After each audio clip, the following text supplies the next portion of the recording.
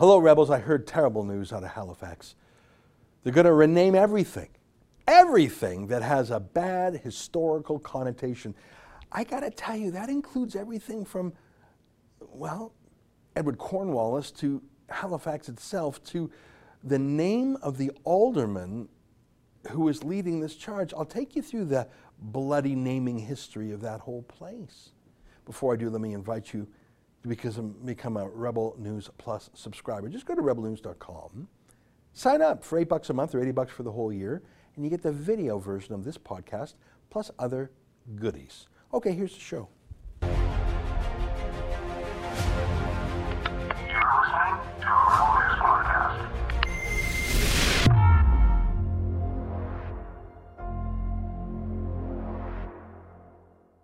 Tonight, how big a step is it from tearing down statues to burning books? It's June 23rd, and this is the Ezra Levant Show. Why should others go to jail when you're the biggest carbon consumer I know? There's 8,500 customers here, and you won't give them an answer. The only thing I have to say to the government about why I publish it is because it's my bloody right to do so.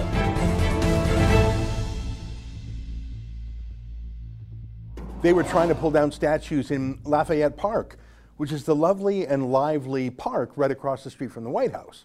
There's always peaceful protesters there, both from the left and the right, and a lot of tourists too. It's the best vantage point to get a photo of the iconic White House.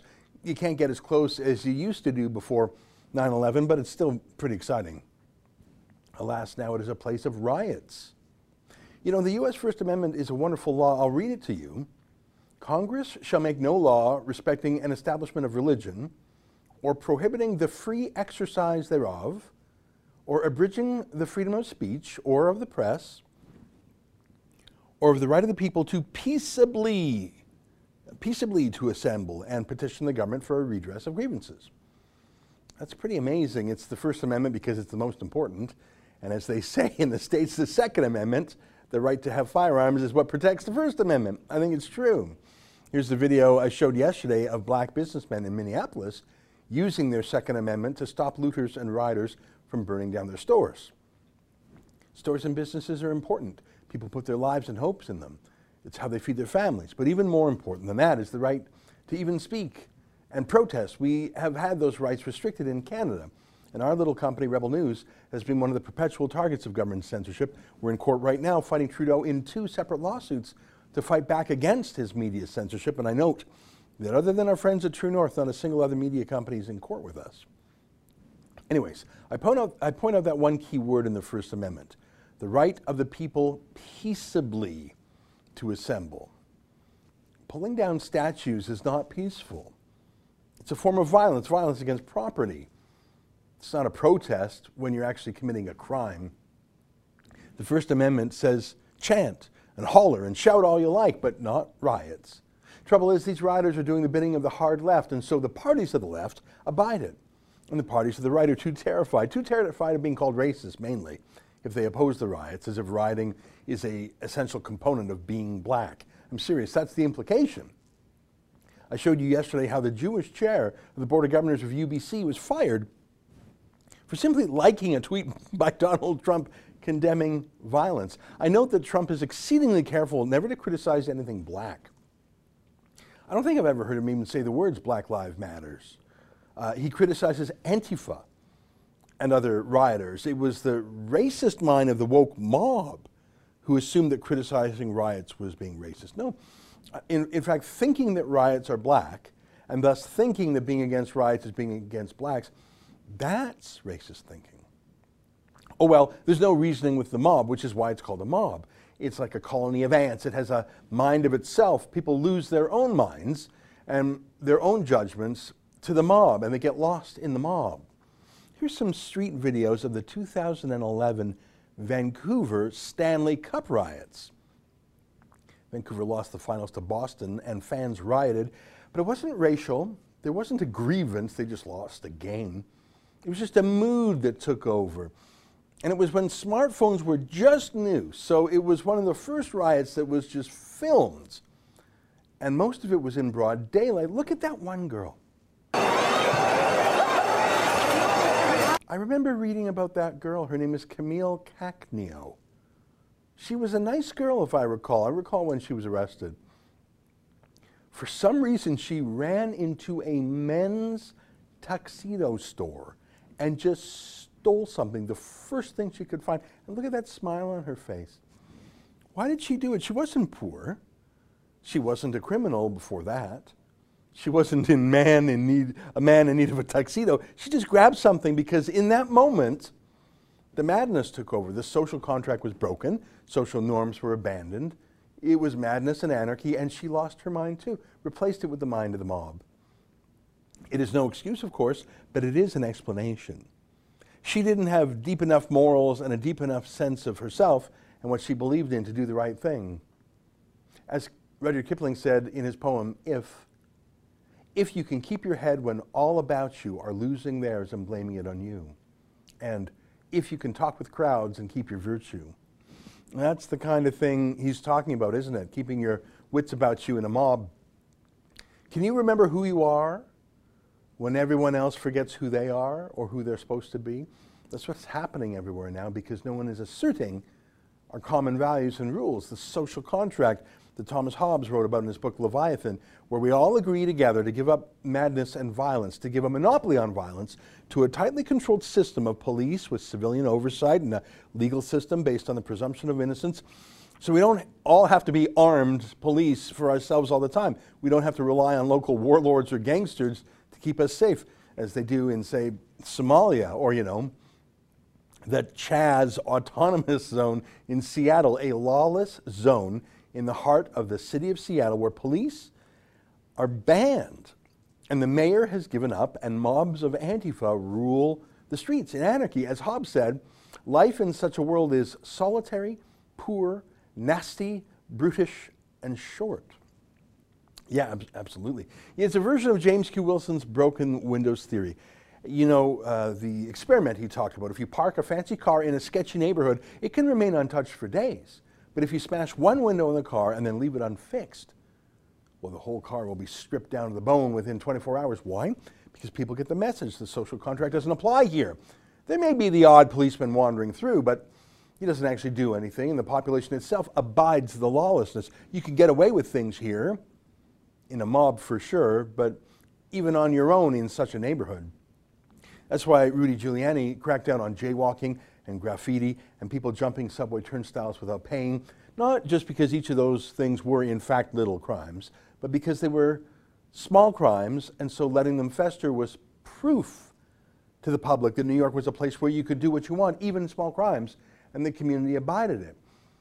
So he stopped that and he saved the city. So that's where we are now, like a child trying to find its limits. These Antifa crowds and their copycats are looking to find the new limits. What's the new rules? And so far, it seems, there are no rules. It's spreading around the world as the same cowardly globalist leaders from London to New York to Toronto all have the same permissive reaction to the violence. That's why Michael Korenberg was sacked in Vancouver for merely liking a Trump tweet. No one's pushing back. No one's reasserting sanity. That's why our own David Menzies was physically attacked in Kingston on the weekend by a lame mob of people who went there to pelt the John A. Macdonald statue with eggs. They lack the industriousness to actually tear it down for now. So it's madness, but it's not just a momentary anonymous madness of the sort that made an otherwise sweet girl like Camille Cacneo steal some men's clothing in the middle of the evening. It's madness that a generous community builder like Michael Korenberg caves into to the mob and incredibly joins in the mob against himself. It's exactly what went on in the Cultural Revolution in China. I'll go much deeper into that for you another day. I want to show you more pictures of that. But it is a madness. If you tear down a statue today, you will burn a book tomorrow, because what's the difference? A book is actually worse by every measure. A book actually contains ideas, not just symbols of ideas, which is what a statue is. If you tear down a statue of a man, surely you would want to tear down all the words of that man and the thoughts of that man. That's what a book is. And as we learned from Adolf Hitler, who loved burning books, where books burn, soon men will also burn. Which brings me to the foolish city of Halifax and their foolish city councilor named Richard Zurofsky. He's pictured here. And if I can quote Richard Zurofsky about Richard Zurofsky, he says about Richard Zurofsky, Counselor Zurawski is an active promoter of evidence-based, conscientious decision-making, if he does say so himself. He's not like those other guys who go off half-cocked. Richard Zurawski is conscientious, and he really thinks. Just ask him. Here's today's newspaper. Zurawski wants city staff to examine possibility of changing offensive names. He said the research will dovetail well with the work of a task force on the commemoration of Edward Cornwallis and Indigenous history. Okay, got it. Offensive names. I'll read some of the story. A Halifax council member wants City Hall staff to examine the possibility of name changes affecting municipal things due to the offensive nature of the names. Councillor Richard Zurawski, Timberlea, Beachville, Clayton Park, Wedgwood, said Monday he plans to present a notice of motion in Tuesday's council session regarding a proposed staff report. There are a lot of offensive names, not only to our First Nations people, but also to blacks in the community. And a lot of our names go back to colonialism.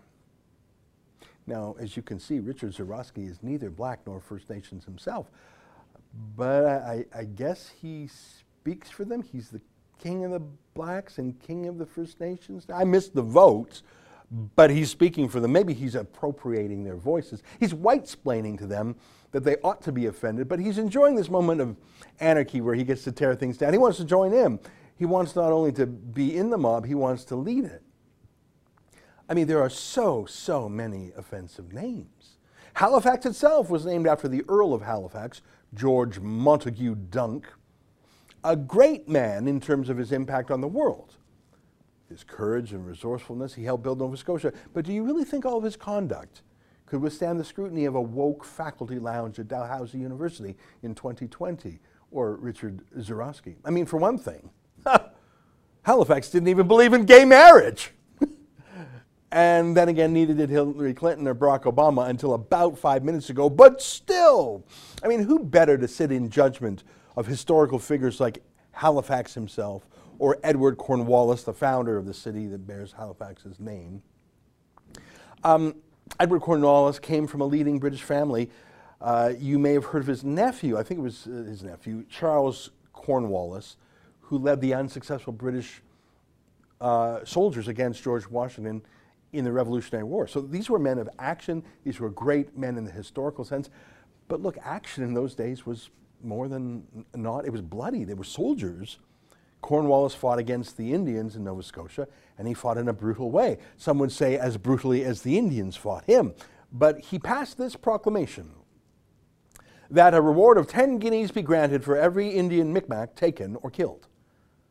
So he paid a bounty, not a rare thing in war back then, but I can understand why this rankles people in 2020 and why Cornwallis' statue is dishonored by some people in light of our sentiments and beliefs in 2020. But if you're going to do that, if you're going to go back 200 or 250 years and knock down people who don't meet your woke standard of manners and customs in 2020, you are not going to have any history at all. I mean, I guess we'll have to knock down the pyramids themselves. They were built by slaves. Better empty out the great museums and destroy the hieroglyphics, some of which show slaves. Guys, I just want to tell you now, if we're going to get rid of anyone who was cruel, who fought wars brutally, and especially anyone who had slaves, I got to whisper this next part to you. I want you to brace yourself.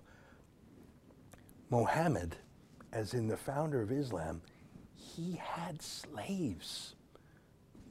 And if you're into book burnings these days, well, be careful, friends, because nothing less than the Quran itself blesses slavery. Here's the Quran, Surah 4, verse 24 of the Quran, just one of the ton of passages outlining the rules for slavery. So it doesn't ban slavery, it prescribes it, it describes it. And also prohibited to you are all married women, except those your right hands possess. That means you can't have sex with a married woman, other than your wife, unless you take that married woman in war as your slave. Then you can do what you want with her. She's a rape slave. That's what those your right hand possesses means, rape slaves. It's why the Islamic State renewed the practice of wartime rape slaves and had slave markets in the Islamic State.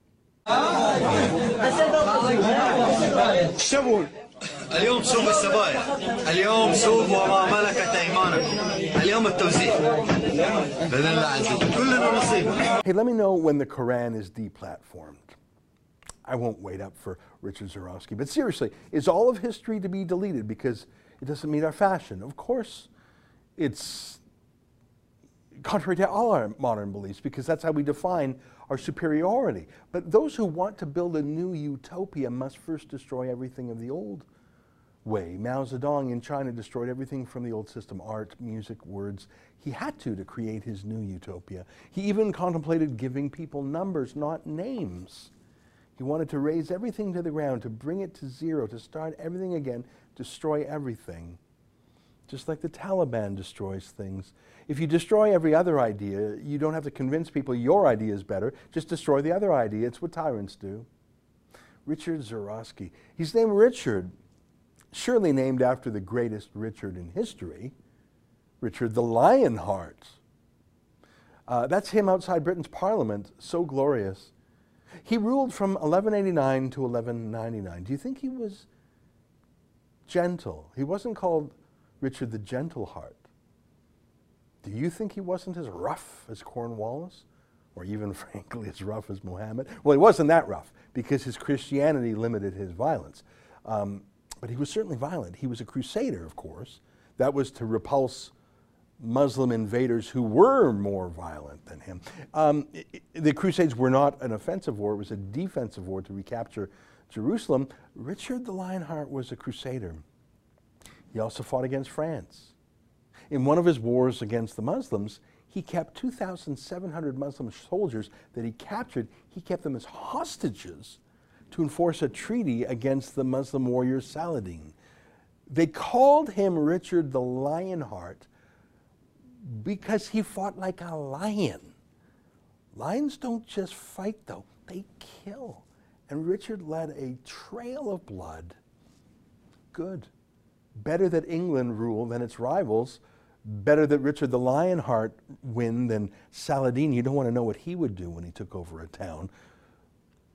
This wasn't a model parliament or a United Nations talk shop. It was a brutal world. And I'm glad Richard the Lionheart won. Should we tear down Richard's statue from the British Parliament because of all that? Maybe Richard Zurofsky should change his own name or at least have Halifax bureaucrats study it because they've got nothing better to do.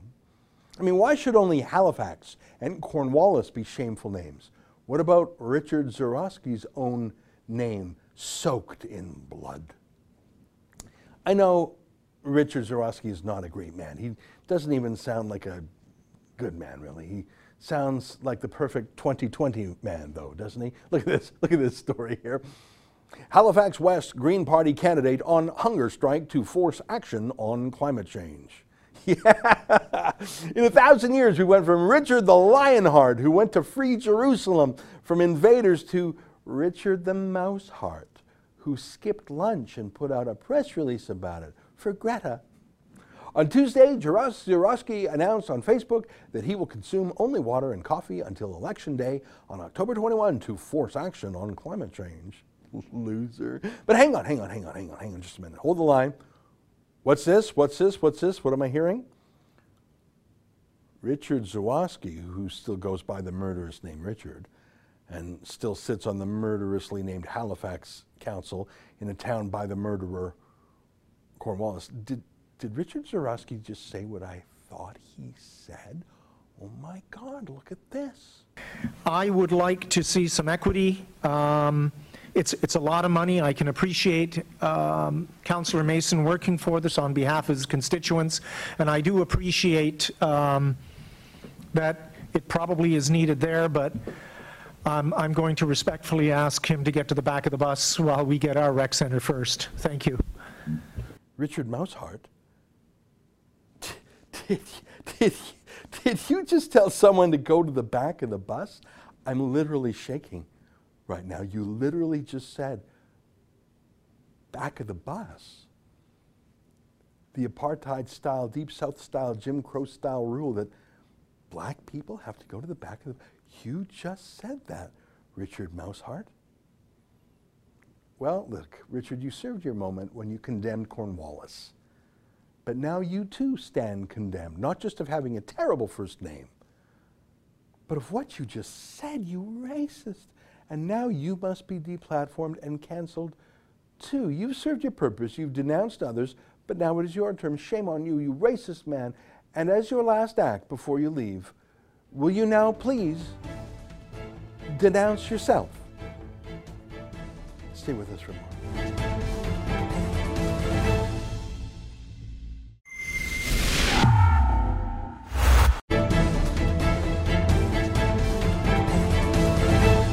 Welcome back. Well, while the world has been focused on so many other things, the Black Lives Matter and Antifa protests and riots across the United States and in the UK, and of course the coronavirus pandemic, India and China have had a military clash. Let me quote to you from CNN, which talks about the clash which left 20 Indian soldiers dead, and how that's spiraling into an economic war between the two countries too. Here's a story in CNN.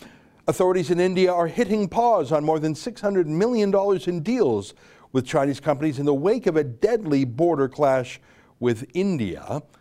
Officials in the western Indian state of Maharashtra said Monday they were reviewing agreements with 3 Chinese companies as they seek clarity from the Indian government on how or whether to proceed. And I also see that on social media, many Indian celebrities are making little videos telling ordinary Indians to start taking Chinese products out of their life bit by bit, Chinese cell phones, Chinese apps, to unhook from that country that is now engaged in a kind of war with them.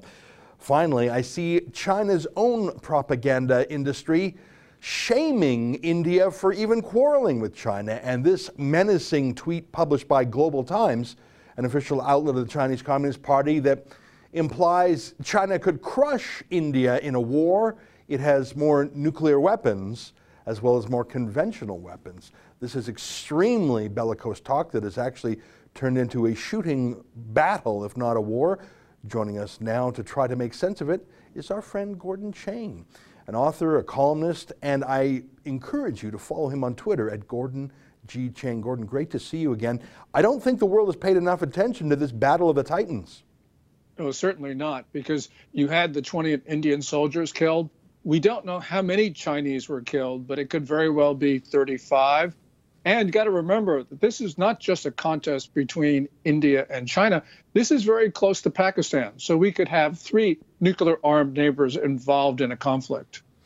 This is terrifying to me. Can you give us a little bit about the background of the border? There are border issues everywhere with China these days. We've talked before about the sea disputes for territory, the Scarborough Shoals and places like that.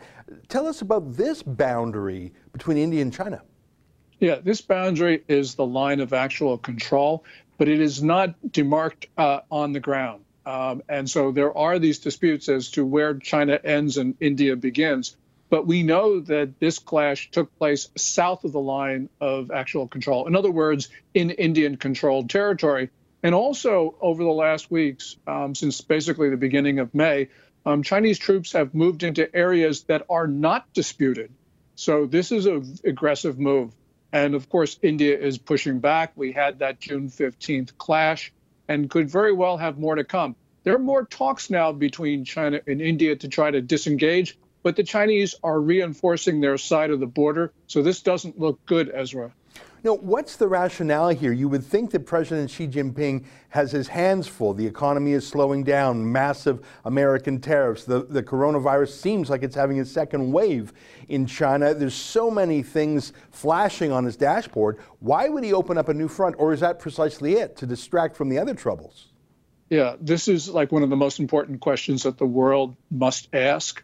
And I don't really know the answer to it, but I do think that this shows fragility in the Chinese system because they are seeing a closing window of opportunity for the reasons you mentioned. And the Chinese economy is actually much worse than most people think. It's probably not going to recover this quarter. That would mean a technical recession because they had a contraction in the first quarter. This is something that Chinese people are not used to.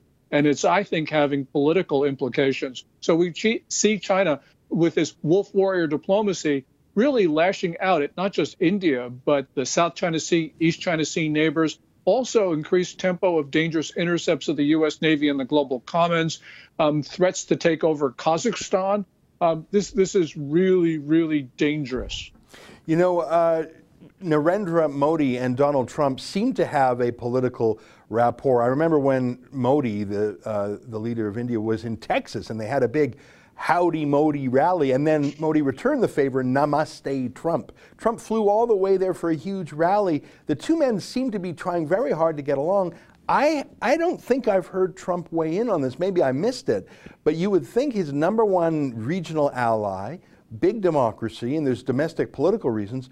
Where has Trump been, if at all? Have you seen any statements by Trump or Secretary Pompeo on this matter? I think Secretary Pompeo raised this issue in his meeting with his Chinese counterpart, Yang Jiechi, in Honolulu. Also, it appears that Trump hasn't said anything, but that the State Department has been working behind the scenes. But we need, as you point out, we need to be much more open about this. We need to be public in our support for India, because India is moving toward the United States and towards the democracies in the region. And so, therefore, China is seeing itself basically being contained. It's actually containing itself.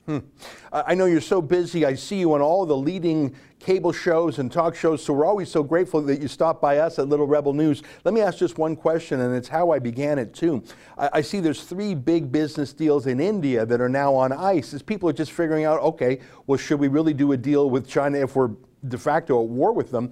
Again, this might be an opportunity for the West. If Western companies, America, but also Canada, UK, Australia, are looking to pull out of China, maybe this is the opportunity to go into India, to displace China there, to invest there, because China and India are so integrated. Maybe this is an opening for an alliance of democracies. I'd love to see more American investment, and if you have to have a factory offshore, shouldn't it be in a democracy and an ally versus a dictatorship and an enemy? I couldn't agree with you more, Ezra. Companies have been moving into India now for several years. Part of it triggered by Modi, who has really been friendly toward business and trying to open up the Indian economy. But in India itself, we see now this movement to boycott Chinese goods, as you point out.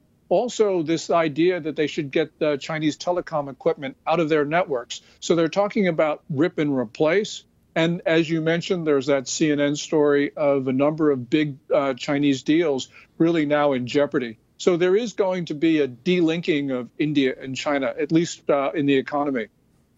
Well, I sure hope that Canada, we have a very large Indo-Canadian population in Canada. I sure hope that we try and fill that void. Even if Trudeau still doesn't know which side he's on, I hope that 1 million Indo-Canadian citizens say, hey, that's our, motherland. Let's strengthen ties. That's my personal hope. Gordon, it's great to see you again. I recommend again to our viewers who still aren't following to go to Gordon G. Chang on Twitter, and you'll get a constant stream of thoughtful updates. Take care, my friend, and thanks for stopping by. Oh, well, thank you so much, Ezra. All right, there you have it, Gordon G. Chang, joining us with the latest on China and India. Stay with us. More ahead.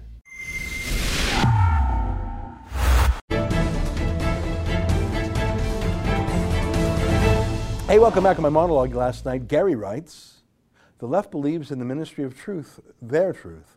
They want to control what people read and how they think. They're pushing their narrative, which is supposed to represent the truth, but it's only their truth they want everyone to accept. When we bend a knee to their bullying, it only empowers them. We should stand up against them, but we don't out of fear. I agree with every word you said, but look, easier said than done. When it's your job or your reputation on the line, will you lean into the hurricane or will you be blown back? Susanna Simpson writes, I was very disappointed by Michael Kornberg's apology. It's fueling the fire of the mob. You know, I learned after the monologue last night that Kornberg actually helped raise $20 million, including for the woman who denounced him and fired him. There's no gratitude there, is there? On my interview with Joel Pollak on removing statues, Mike writes, when they're done with the statues and monuments and they come for the people, and the law will be on their side. Well, there really isn't any law, is there? because there are laws against tearing down statues, vandalism, mischief, trespass to property, etc. They're not being enforced. We see even in our own country violence against our reporters. Police don't lift a finger. So people get the message. It's what I said earlier about Camille Cacnio, that girl who just ran into a tuxedo store and stole something just because. She didn't need, what's she going to do with that? Well, that's the spirit, that's the mood. That is what your place is like now, except for not just for a mad moment in the Stanley Cup ride. That's how it is all the time now. And who's standing up for? Where are the conservatives in this country? Where are the conservatives in America? Donald Trump tweets law and order. Thanks for the tweet. You actually going to do anything though, mate? Well, we're in tough times. Well, that's our show for today. Until tomorrow, on behalf of all of us here at Rebel News World Headquarters, to you at home, good night and keep fighting for freedom.